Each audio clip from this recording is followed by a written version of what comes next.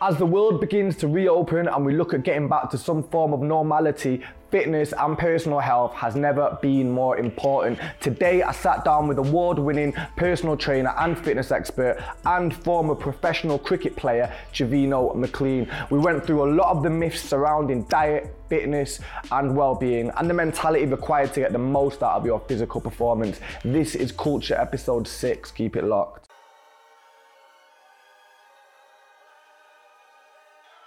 So Javino, thanks for coming down, bro. Thank you, bro. Thank you for inviting me, man. I've been looking to come down here for a while. Yeah, man. See what you guys are doing. See what to be a part of this. Yeah, man. I've been wanting to catch up with you properly, and I thought, you know what, this is a kind of like a good space to sort of have a proper conversation with you and like exchange some knowledge. Well, get your knowledge really. For a lot of people watching this, they might not know what your field of expertise is, bro. So, and like, even though I know your background, it'd be good even to sort of get the bio. Let really. the people know. Yeah. So now I'm Javino. I hold a few records because I'm a personal trainer. I don't like saying personal trainer because I think the word's been diluted. I'm an exercise specialist. I've got the gym of the year 2 days ago. That's J7, right? J7, my gym, my facility. J7, Gym of the Year, award winning. Recently we just won it again a couple of days ago. How many times have you won that? It's the second time we won it now, 2 years in a row. So 2 years on the run? 2 years on the Yes, the bro. trot. You know what I mean? So we're doing big things. My facility is it's become the main facility in the community for helping people with their health. But me personally, I come from a sporting background as a professional cricketer. Cricket was my first love. You know I'm a big cricket fan, don't you? Cricket like what? What do you mean cricket? What kind like? of cricket though? Well, I know you're Indian, I know you lot play cricket because I lived in India, but you a cricket fan. That means no that I am a cricket fan. But So I played cricket, but cricket was my first love. It wasn't my true love. I was born in Jamaica, so our national sport, just like in England, is football. Our national sport's cricket. Grew up in my cricket. I've been playing. Commonwealth country, innit? Yeah, so I've been playing cricket from. I learnt my cricket in England, but obviously Jamaican heritage. So cricket was all I wanted to do. All I wanted to do was play cricket. I've been playing professional standards since 14 years old. Ridiculous. Really? What's the standard like over there in Jamaica? No, in Jamaica. Well, in the West Indies, it's mega. It's How would you compare it to the standard here? not as good, purely because years ago, West Indies were the king of cricket. They were the most powerful nation. And then we've had a bad patch with Curtly Ambrose days. Yeah, we rule cricket Man like Curtly, for about 20 years, bro. Brian Lara. We rule cricket, and then the kind of like what most sports organisations do, where sometimes the old guys grow old together, and then the new generation have got nobody. All I ever wanted to do was play cricket. When I went to India, I was playing at Lancashire, then went to a club called Worcestershire. Got a contract. You played for Lancashire? Yeah, got a contract out in Worcestershire, in India. And that was a turning point for me because, long story short, it sounds really arrogant, this, and I'm going to say it, and I sound like a bit of a muppet saying it. Go on. I was always the best athlete. Anywhere. What do you mean? What, within cricket? Bro, anywhere. But they're not really athletes in cricket, Shut up, are don't they? wind me up right now. We'll do press-ups right now. No. Bro, I swear to God. Yeah? It's not a big achievement being the best athlete. Don't in wind me cricket. up, mate. Of course it is. We'll talk about that in a minute. Alright, go on, Yeah? I'm only joking. But anyway, I was always the best athlete. Any team that I played on, any Yeah. fitness test, I was going to win. Yeah. Speed test, agility test, power test, anything I was going to win. And it got to the point where it got a little bit boring. I didn't get nothing out of it. So when he's in India, there's an opportunity. Long story short, the conditioner, a South African man, got injured. Yeah. So they said to me as a fitness person on the team, do I want to condition these lads for the next couple of months? So I said, yeah, cool. In them few months, I got more out of conditioning other people and seeing what I can do with them than myself. So me winning every fitness test or anything to do with being an athlete, it didn't give me nothing. It got to the point where I was like, okay. So me seeing what I could do with other people, I got so much more out of it. Right. How I can. So why did you start doing that while you were in India playing? I was doing a little bit of PTing before I went to India, but when I went to India, that's when I kind of thought I got more out of what I could do with other people, and it made my decision a little bit easier when I came back home to go. I was kind of falling out of love with cricket as well. The professional side of it's not. What did you do? Bat or ball? I was a bowler, fast bowler. Yeah. Yeah, really fast, rapid, lick your head off. Do you miss it? I miss it every day, but like cricket made me who I am. The lessons I learned in cricket kind of made me the person I am today. So if it wasn't for cricket and the lessons that I learned from cricket, I won't be the elite conditioner that I am now. Right, so I was joking saying like, I mean, I was half joking when I said like cricketers aren't really athletes. That shows you don't know cricket, Nick. Nah, listen, when I say... That shows you're not a sportsman, because if you're a sportsman, you respect other sports. I'm looking at the condition of the players on the field, bro. No. I'm seeing big belly. Yeah, I used to be alright at cricket. So let me tell you a training regime that I was doing since I was 14. But with the other players doing it, we're talking about you doing that. This is where it gets a little bit tricky, where elite cricketing athletes, right? The ones who are top of the game. Like who?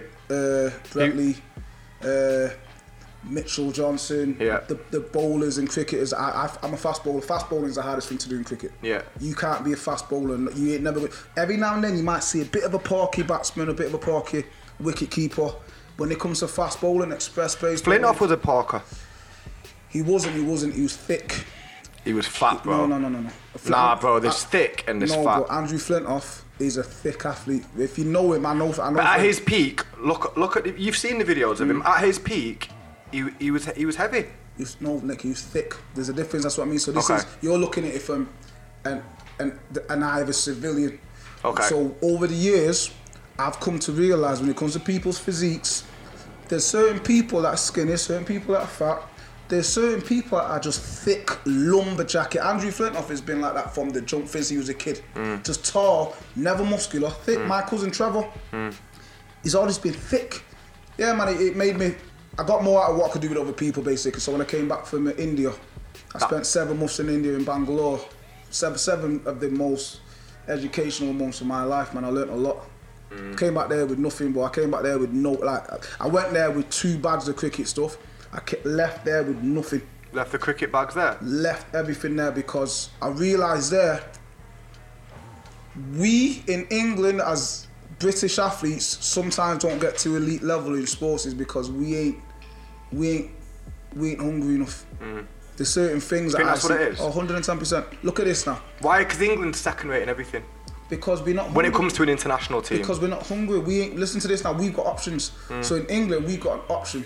You growing up as a young man in Manchester, your options, you got hella options to do different things. Music, Vibus Syndicate, sick. So when I was young, me and you were the same age, but Vibus were massive. So imagine that didn't work. You could go to the next thing, Yeah. In India, an example being now one of my close boys in India, Abhishek Jargan, shout out to Abhishek, was a fast bowler like me. So me and him used to train every day together. We used to train at 8 o'clock in the morning. Yeah. Bangalore, for people that don't know, is probably 4 times bigger than England. It's ginormous. Yeah, it's massive, It takes 6-7 hours to fly through Bangalore. That's how big the city is, the state. So Abhishek, we used to train at 8 o'clock in the morning. I didn't know this until 3 months after being his friend, sitting with him every day, breaking bread, playing computer games. That we train at 8 o'clock in the morning. His journey starts at 4 o'clock in the morning. Wow. Because wherever he lives in Bangalore, he has to walk an hour to the train station, get on the train for 2 hours to get to Karnataka, and then from Karnataka, he has to jog from the train station to the ground, which is a 4-hour trip. So now, every day he was doing that. Didn't complain, didn't tell me nothing, didn't once go, I'm tired today. But he just went in. So now, their work ethic is different. It's ridiculous. Now. Imagine that was in England. You know how many young athletes I know in England? So now, imagine I said to somebody in North Manchester, you've got a trial at Man United, you got a trial at Leeds, you got Sheffield, and you have to walk there, you have to jog there. You think they're gonna say yeah? No. Hell no. British people won't even do the shit jobs. No, exactly. So they're not hungry. And I realised when I was over there, I started studying athletes, the athlete's mentality, and how's that person got that level of success. And I realised that them athletes grew up from poverty. And my brethren Abhishek, he's banking on cricket. There's no safety net there. No, because he's feeding his family. Yeah, like when my dad came from there to here, obviously because there's not the opportunity. I mean, there's more opportunity there now than there was, but it's still there's no welfare state. Yeah. So if you're broke differently. And a lot of the time there's no way out of that. Here you'll be, you can go on universal credit or you can get things. There's a route out. There's always a route out here, no matter how bad the situation is. I think Britain is one of the best places in the world to live. Mate, listen, with gratitude, I tell people all the time, with gratitude, like every day in England is a good day. The worst day in England is paradise somewhere else. Abhishek, my boy in India, going back to him, if he didn't make it as a cricketer, ain't nobody feeding. He's not feeding just his family. So in England, there's no pressure. As a young person in England, if you don't make it in your career choice, ain't no pressure. Yeah. You move on to the next one. If you don't make it in some of these countries, it's not just the old school. There's the old school family vibe. So me growing up, even on my classes now, my OAP classes, I call them uncles and aunties. You know what I mean? So that's how I was raised. Anyone on my street who's older is an uncle or auntie. In India, it's the same. So now, Abhishek, if he didn't make it as a cricketer, he's got his mum, his dad, and his 3 sisters. But then he's got his neighbours, his uncles, his aunties on that street. So when they make it, and he did make it, he ended up playing in the IPL. For the Chennai Super Kings. Sick. That when he ended up making it, it wasn't just feeding his family, it was feeding the whole entire street. You feel me? So when you got that kind of pressure, you ain't getting tired doing burpees. When we're doing sprints, you ain't gonna get tired because you know that the carrot that they're dangling is gonna feed your family for a long time. And in England, if Wayne Rooney didn't make it as a footballer, ain't the end of the world. There's options. You feel me? So you said about the OAP thing. So tell me about that, because I've seen that you do a lot of classes with older people and people with disabilities, and I found that obviously I've seen the way you train other people. You know, you train athletes. How is that like going from training like a professional athlete to training like an older person with, you know, underlying health conditions? Is it? It's harder to train the OAPs, and people think that's mad because of the physical aspects. Harder in what sense? If you're an athlete, right, and I'm training you, I've got no problem with keeping this business. So if I know, like, I've got fighters that I train, athletes in different sports, if I know that you've had me to do a job, I'm gonna do that job. I'm cold to your emotions. I'm cold to your feeling, because you paid me to do a job. You're not ruining my reputation. So I'm gonna tick all the boxes that's required to make you win that fight, to make you win that game, to make you do A, B, C, and D. So I'm ignorant to you. I'm not gonna listen to you. There's certain things that if you're talking, if me and you're talking about something or going through something that doesn't affect your performance on the pitch or in the cage or in the ring, I don't want to hear it. I'm about business. These OAPs that I've trained for over 10 years, they've taught me to listen. They've taught me to. I didn't realize how much I didn't listen until I spoke to these people, and then after a while, they will pull you on it. They don't business. You could be talking to somebody and they tell you about the daughters, the nieces, the grandkids, and if in 2 weeks they say, "Oh yeah, you remember when I was telling you about my granddaughter? She did this and that," and you go, They've got no problem with shaming you, so they forced me to listen. And when we're talking with OAPs, you're talking about real life or death.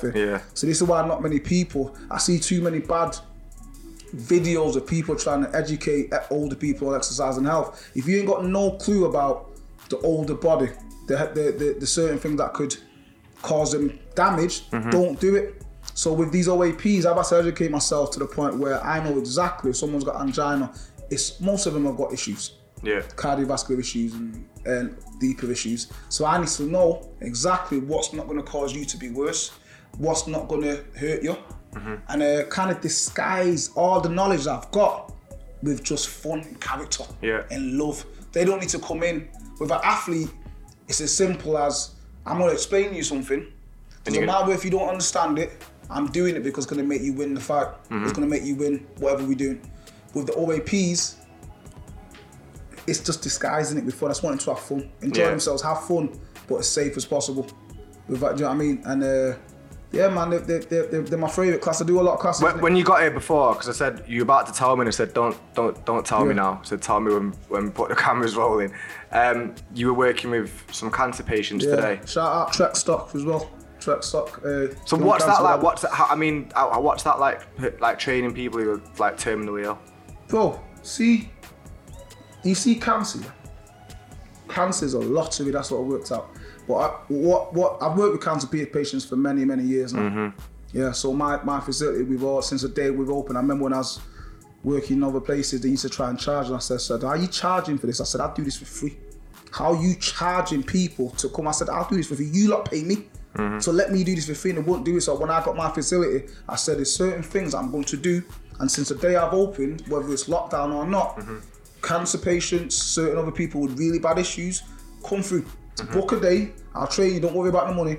Cancer patients have taught me that strength ain't, bro, I used to think strength was Alex's six pack or me deadlifting and what you can do in the gym. Strength ain't none of that. I've seen strength that I never knew existed with some of these cancer patients. Young people as well, not even some of the older ones, but I've seen strength that I didn't know existed, that I didn't know that it was even possible to be that. What do you mean? Like, in what sense, strength? Right, okay. One of my ladies passed away last year. Yeah, Auntie V. Sensational, the most beautiful, sensational, the most happiest. She's the one that I used to always post on my socials, little old Irish lady getting a boogie on. Long story short, me and her was really close. She came to me, bro, 3 months before she passed away. Because she had a little issue that she had in her lungs. She came to me and said, can I have a chat to you, Jay? She took me in my office. I swear to God is my witness. She went, right, I've got cancer. This is actually how she put it to me. I've got cancer. They don't know how long I've got left. Because of my age, they can't treat it. Because of where it is, they can't treat it. I don't want no sympathy. Don't tell nobody. I'm in my room, bawling. I'm like, what? You just told me that you're dying, basically. She went, I don't want no... Outside, where you do your skipping in the gym, that's where they all sit down with the chairs. There was 16 of them out there. I'll never forget the day. So she's told me this at 5 to 12 before the class. And I'm sat there going... How am I going to go and teach this class now after you've told me this? Yeah, so she's gone, I don't want no sympathy, I don't want nobody to know. Bro, she did this. Wiped her eyes and went, on with the show, son. Walked out. I walked out 5 minutes later. Going, how am I going to do this class? As I'm doing the class. Yeah. A few of them are clocking on because I'm usually gassed. They're saying, Jay, you alright, son? I said, yeah, I'm alright. Bro, I kid you not, Auntie V is dancing and singing and she's the life of the party. She was doing that. I remember looking at the clock, it was 18 minutes past 12, and I'm looking at her going, how are you doing this? You just told me that basically you died. How's that, like, that's the kind of strength that I mean. Yeah. So when I'm thinking back at that, but things like that, I've had them for years now. So that was Auntie V recently that really touched me. But over the years, I've had many of them where I'm like, to me growing up and to most people, strength is, like, our perception of a man is a certain picture, a certain image. Strength comes in all shapes and sizes. Of course it does, bro. But that kind of strength to me is the kind of strength that I swear to God, I wish that me, my son, and the lads in my family. Cancers are fucking man. My mum's had it 3 times. Oh, really? And she's stubborn, my mum. I remember going to the doctor with my mum and they said, you've got a 15% chance of survival. And my mum's like, don't be ridiculous. And she fought it off. But bro, look at that. That was over 10 years, she's in the clear now. Look how strong that is to get... Strong or delusional, not sure, not quite worked it out. Bro, if man said to us like that, we're dying, I'm crying. If somebody said to me now, you're dying, I'm crying. Yo, honestly, I get paranoid all the time I'm gonna get cancer. Honestly. Because my mum had it 3 times, the slightest thing that's wrong with me, I know this is dramatic, no, it's crazy, not, but it's not. honestly, I get paranoid thinking, I've got an ache here. Is it cancer? I know it sounds crazy, like why are you saying that, but it's like crazy. It's normal. It's understandable that. But in my back of my mind, I do get little glitches in me where I'm just, because obviously it creeps on people and it creeps on anyone. No matter how healthy you are, alkaline diet, all that shit, it doesn't fucking matter, bro. When cancer's coming, it's coming, and it's a scary one. But this is a price. The thing is, you can survive it now. A lot more people are surviving it than ever, right? And see how important health is now. Now with what's going on, health is priority. And I'm seeing that. The world, we're all seeing that. There's a huge cultural shift.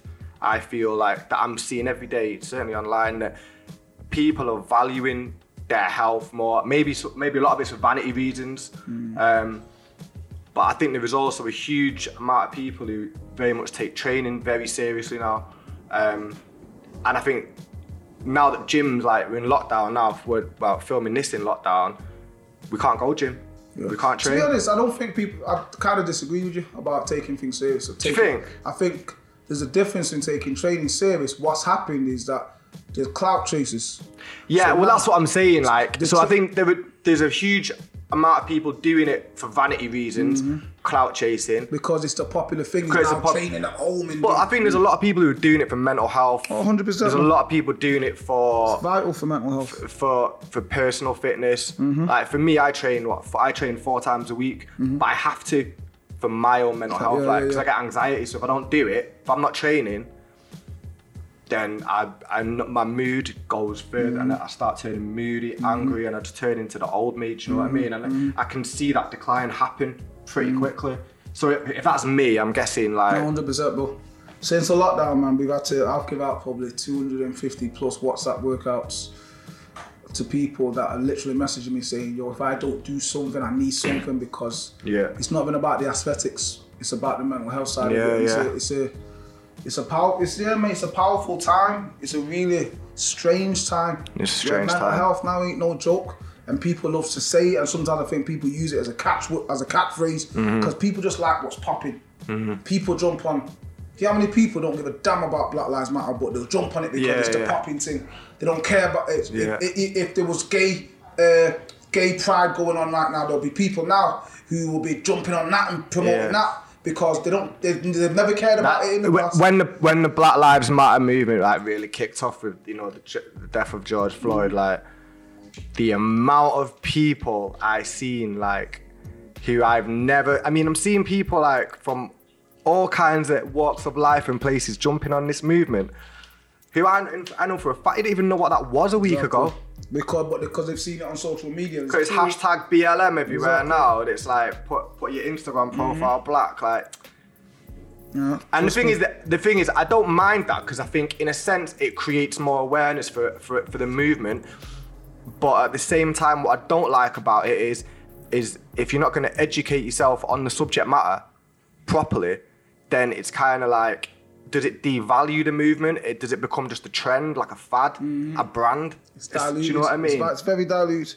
And that's the thing now with what's going on with the state of the world, with the pandemic and stuff. Bro, I'm just seeing miseducation when it comes to health, diets and training.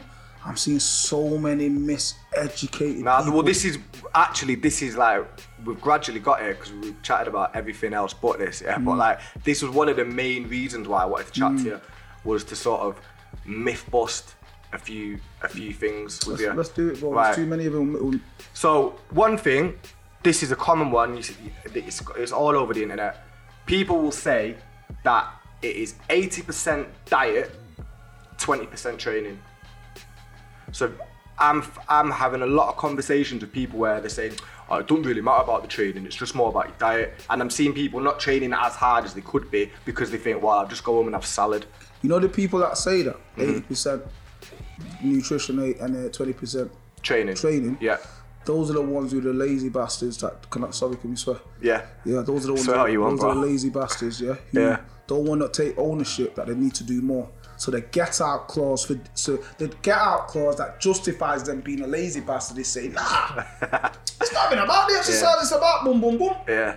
That's their get out clause. I'll lay off the bread tonight, So when it comes to the 80%, 20%, it's bollocks. If anyone who knows anything about conditioning, it's... So now, I don't like the word personal trainer because I think it's been diluted. What percentage would you say it is? It depends on the individual. So now, ethnicity, family history, everything comes into play. So look at me, for example. Believe it or not, my diet ain't amazing. Right. Shredded, you get me? Look, I ain't gonna back it off, Nick. But underneath this, it's a madness still. Keep your top on, man. I'm gonna back it off. But look at me now, I eat very clean. Yeah. Yeah. But I don't eat like a bloody like a bodybuilder. So now I train like a beast. Right. So now over the years, what I've realised is that depending on who you are, certain women, let's say this is why I say ethnicity plays a place. So traditionally, Afro-Caribbean ladies, Asian ladies struggle with carbs more.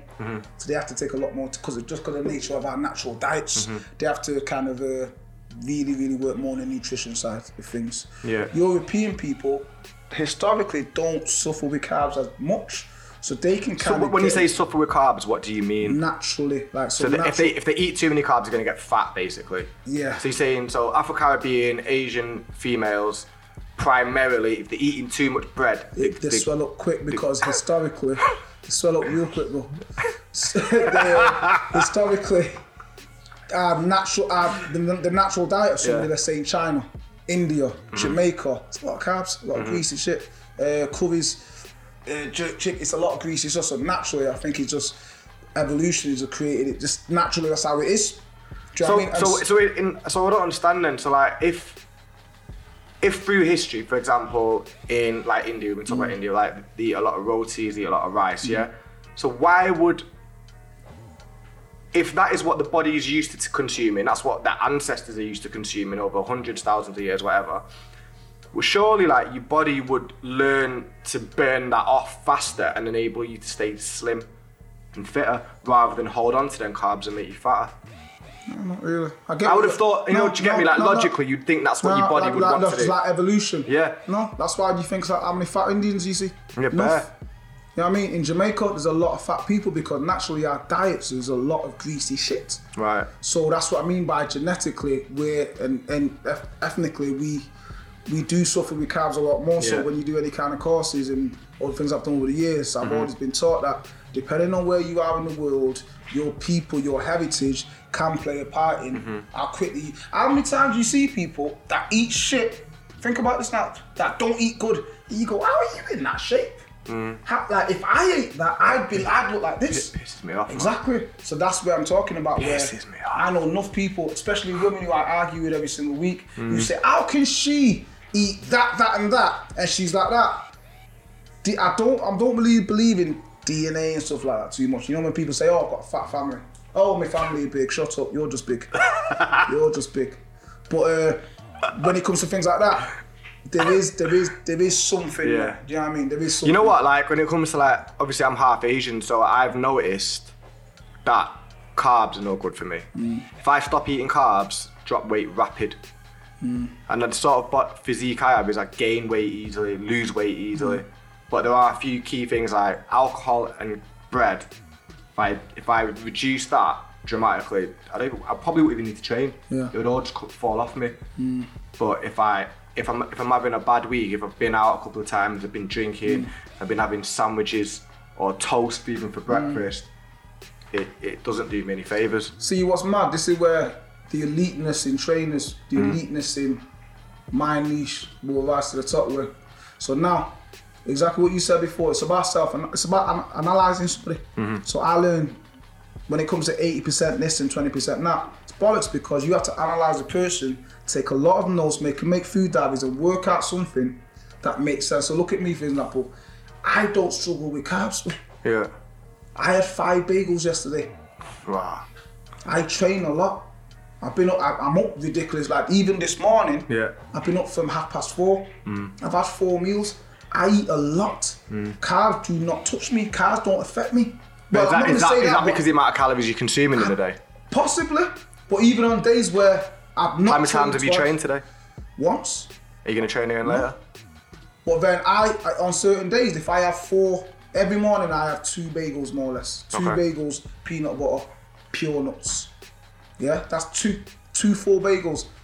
I had that again yesterday when I came home, and then I had 1 before I went to bed. But that's a normal thing for me, so they don't affect me. So now somebody was training me, and they can't tell me that carbs, because they've not assessed me. So what I do with most of my clients is food diaries. The ones that I think that I need to lose weight.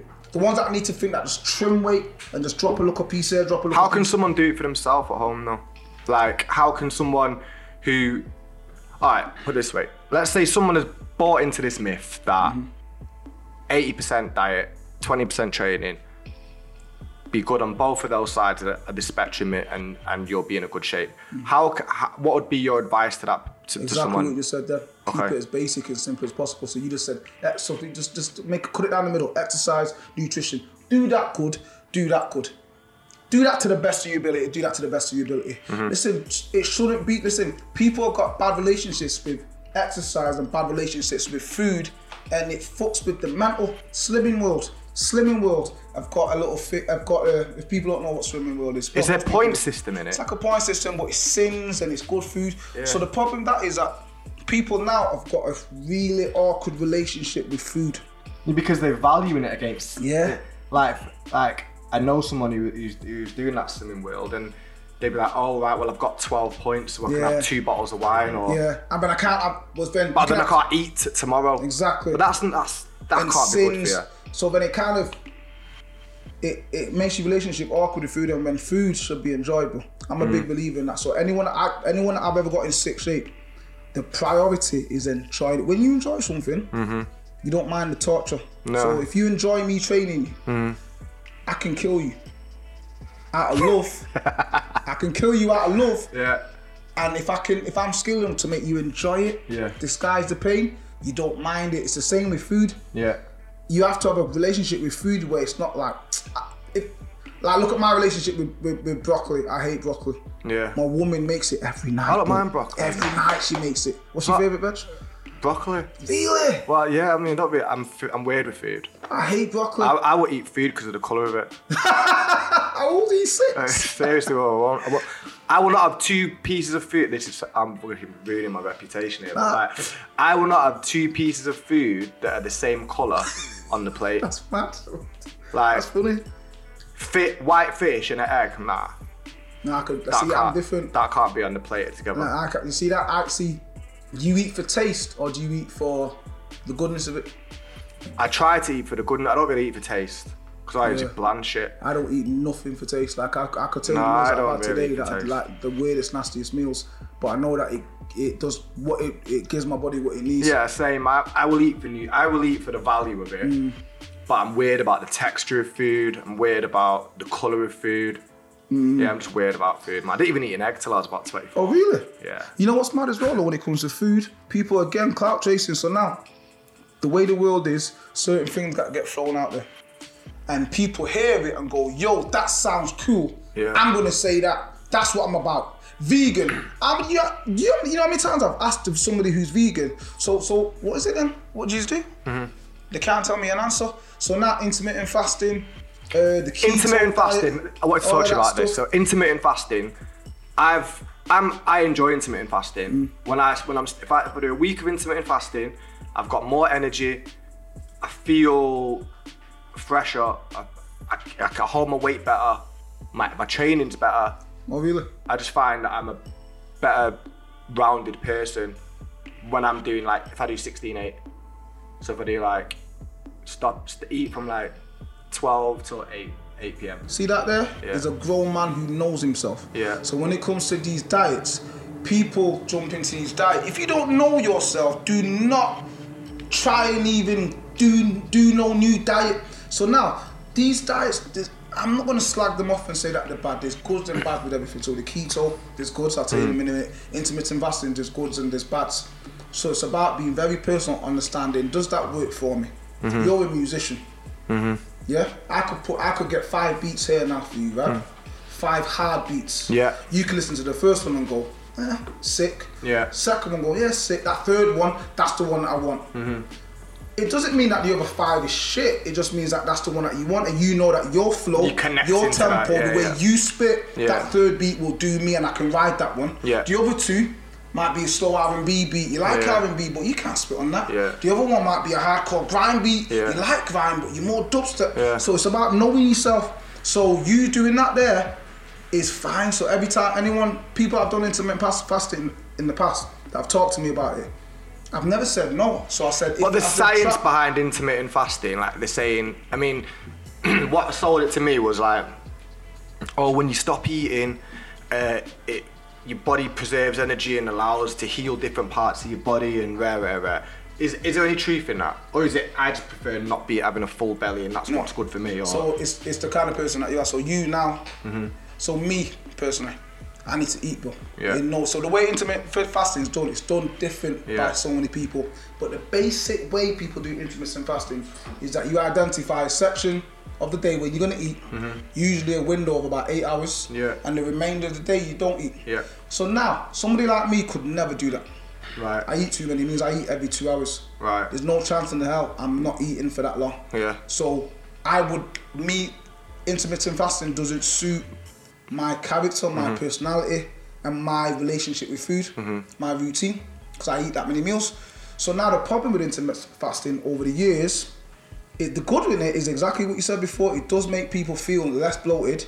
People who aren't big eaters can fast and feel more energized because the body's kind of cleansing and letting everything absorb where it should. The problem is, if you're not eating for that long, there's a cortisol issue. Cortisol is a stress hormone. Cortisol is an issue, is a massive issue when it comes to gaining weight. Cortisol is the enemy. Cortisol is a bully, bro. Cortisol is a stress hormone that, if you don't manage it, it'll make you gain weight quicker than anything. So now, when you're not eating for that long, it does raise your cortisol by a lot. Right. So somebody like me who's very, very, I'm not an angry person. I'm a lover, not a fighter, but because of the way I train and my personality, I'm quite full of adrenaline all the time, all like that. So if I did it a couple of years ago in my cricketing days, and it made me even angrier. And it made me put on weight. In the space of 2 months, I put on about half a stone of bad weight. Because it just didn't agree with my body. It may agree with somebody else's body because their character, their way of living might be different. But when it comes to me, the way I live, the way my relationship with food, it didn't suit me. You see what I'm saying? So intermittent fasting is something that has worked for people. And it's not. So you think it's really like with intermittent fasting, it's more like if it works for you, it works for you. If it matches your personality. Right, keto. Keto's. What are your thoughts on keto? Keto's a bit mad. So Martin loves keto. So now again, keto if it matches your personality, does the personality match the eating plan? There's a science behind it, actually. Of course it is. So what I don't understand is like, so So let me get this right. So basically, you've got 2 systems within your body. One that functions using carbs to create energy. If you're eating carbs, if you stop eating carbs, it uses fat to create energy. Right. So basically, now, long story short, keto. This is the thing. See, the way you're talking about nutrition is the way that the world's kind of made people start talking about health, about food and diets. They're all complicated. Keto, long story short. It tricks your body to burn fat rather than carbs. So the keto diet is a high fat diet, low carbs. Right. So now, fats are essential. Your body needs fats. Okay? Your body needs fats. It will help you build muscle. Your fats are very important. So now the problem with keto is that can you do it long term? Probably not. So now, it raises your blood pressure a hell of a lot. And that's a major issue. Now look what's going on with Corona right now. A lot of young people have been let down with Corona because they've got underlying issues. If your blood pressure is low, so my OAPs, they don't do anything static, no holes, no squat holes, no planks, because if your blood pressure is low and it drops too low and you've got angina, a stroke, heart attack, it can trigger something further. So a lot of young people now, I think the rule is, I think the percentage that I read the other day was 44% of young people under the age of 30 have got underlying issues that they're oblivious to. They're walking through the day not knowing that they've got heart issues, kidney issues and all that. So now, if you've got any issues that are underlying and you're doing keto, it could trigger. So whether you've had kidney issues, pancreas issues, liver issues, if you're oblivious to these things and do keto, it could trigger something. Most people ain't gonna know the why. That's the thing. But will it get the weight off you?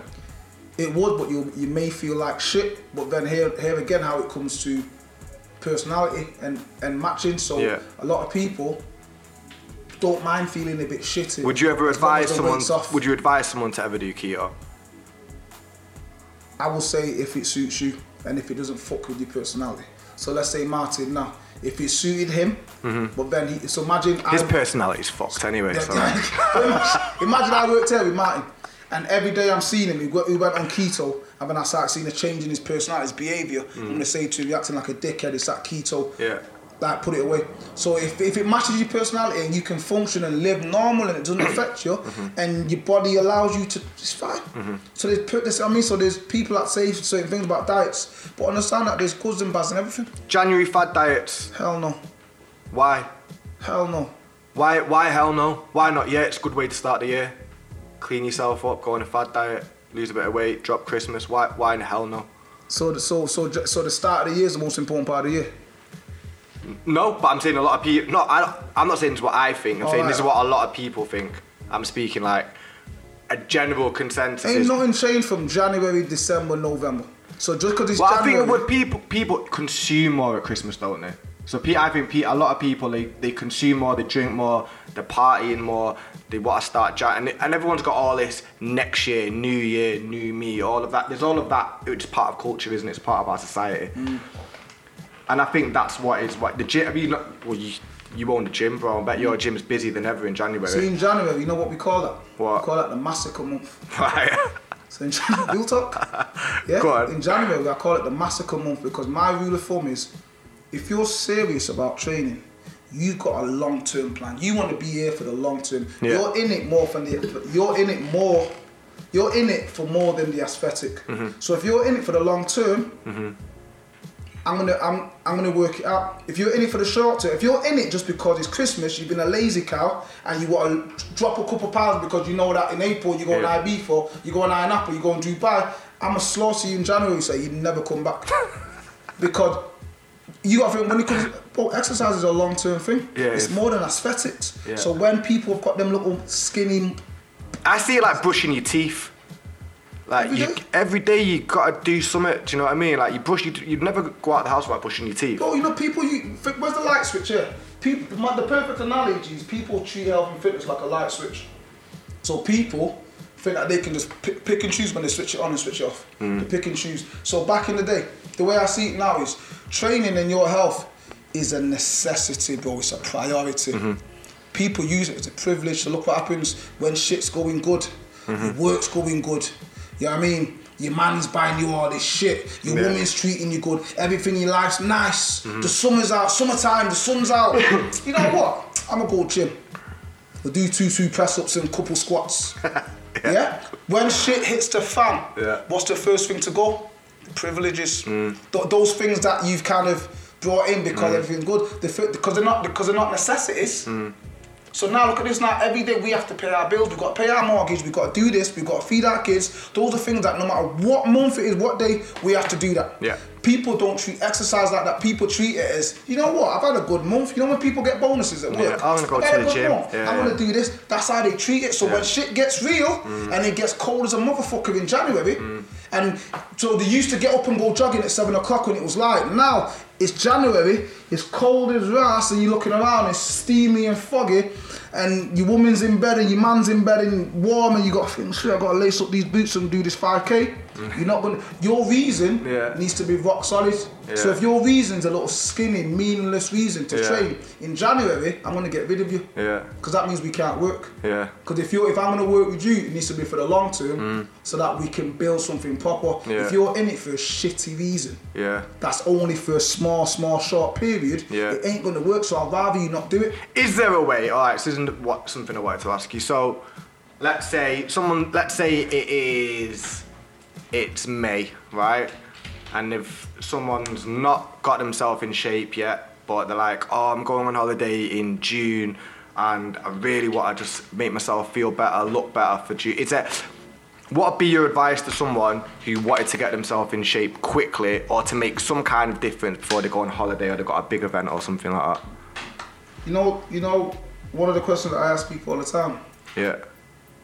So people will message me. This is answering your question, but in a very weird way. People message me all the time saying, I want training, and I'll say why. And they'll tell me something, and I'll say why. And they'll message me 6 or 7 times, and I'll just keep replying why. If your reason is just for going on holiday, I'll get to a point where I stop answering or say no. But what I'm saying, I get that, but I'm saying, alright, this is the question.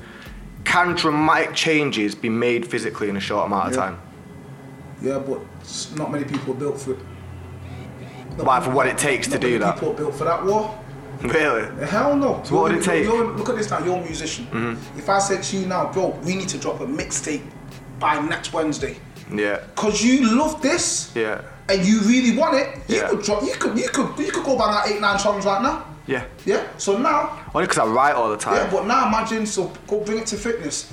If you came to me in February and said, February, March, April, May, June, bro, I'm getting married, I'm doing this, I'm doing something, I need to be in shape by then. If you really wanted it, Of course you can.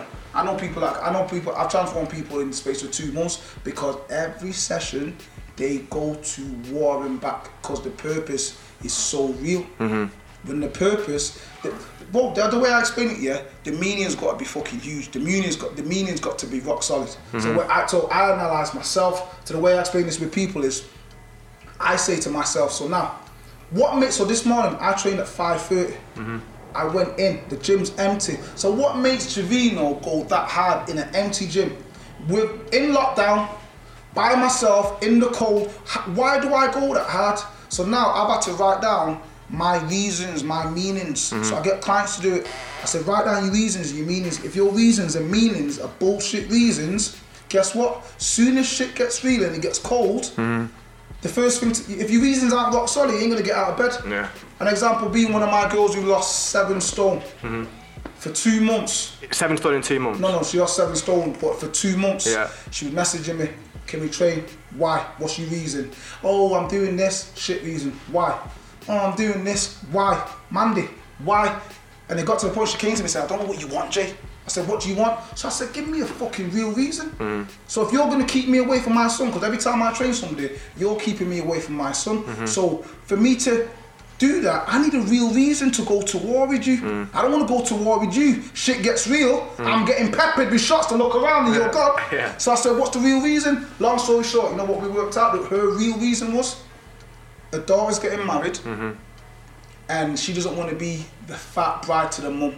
She doesn't want to be the one there with getting loads of wedding pictures that are going to be in the house and all these family houses. She's the one out of shape. Yeah. She couldn't even walk up the stairs without getting knackered. She says that the day's going to be busy. She doesn't want to ruin her daughter's wedding experience by being lazy and slow and sluggish. That was her real reason. So I said, bingo. So now that we've got that reason and written it down every time she came in the gym, I made her read it. So now, that was in the summertime, right? So that's your reason, man. That's your reason. That's your reason. Easy to come to the gym at 10 o'clock, 9 o'clock in summer when the sun's blazing.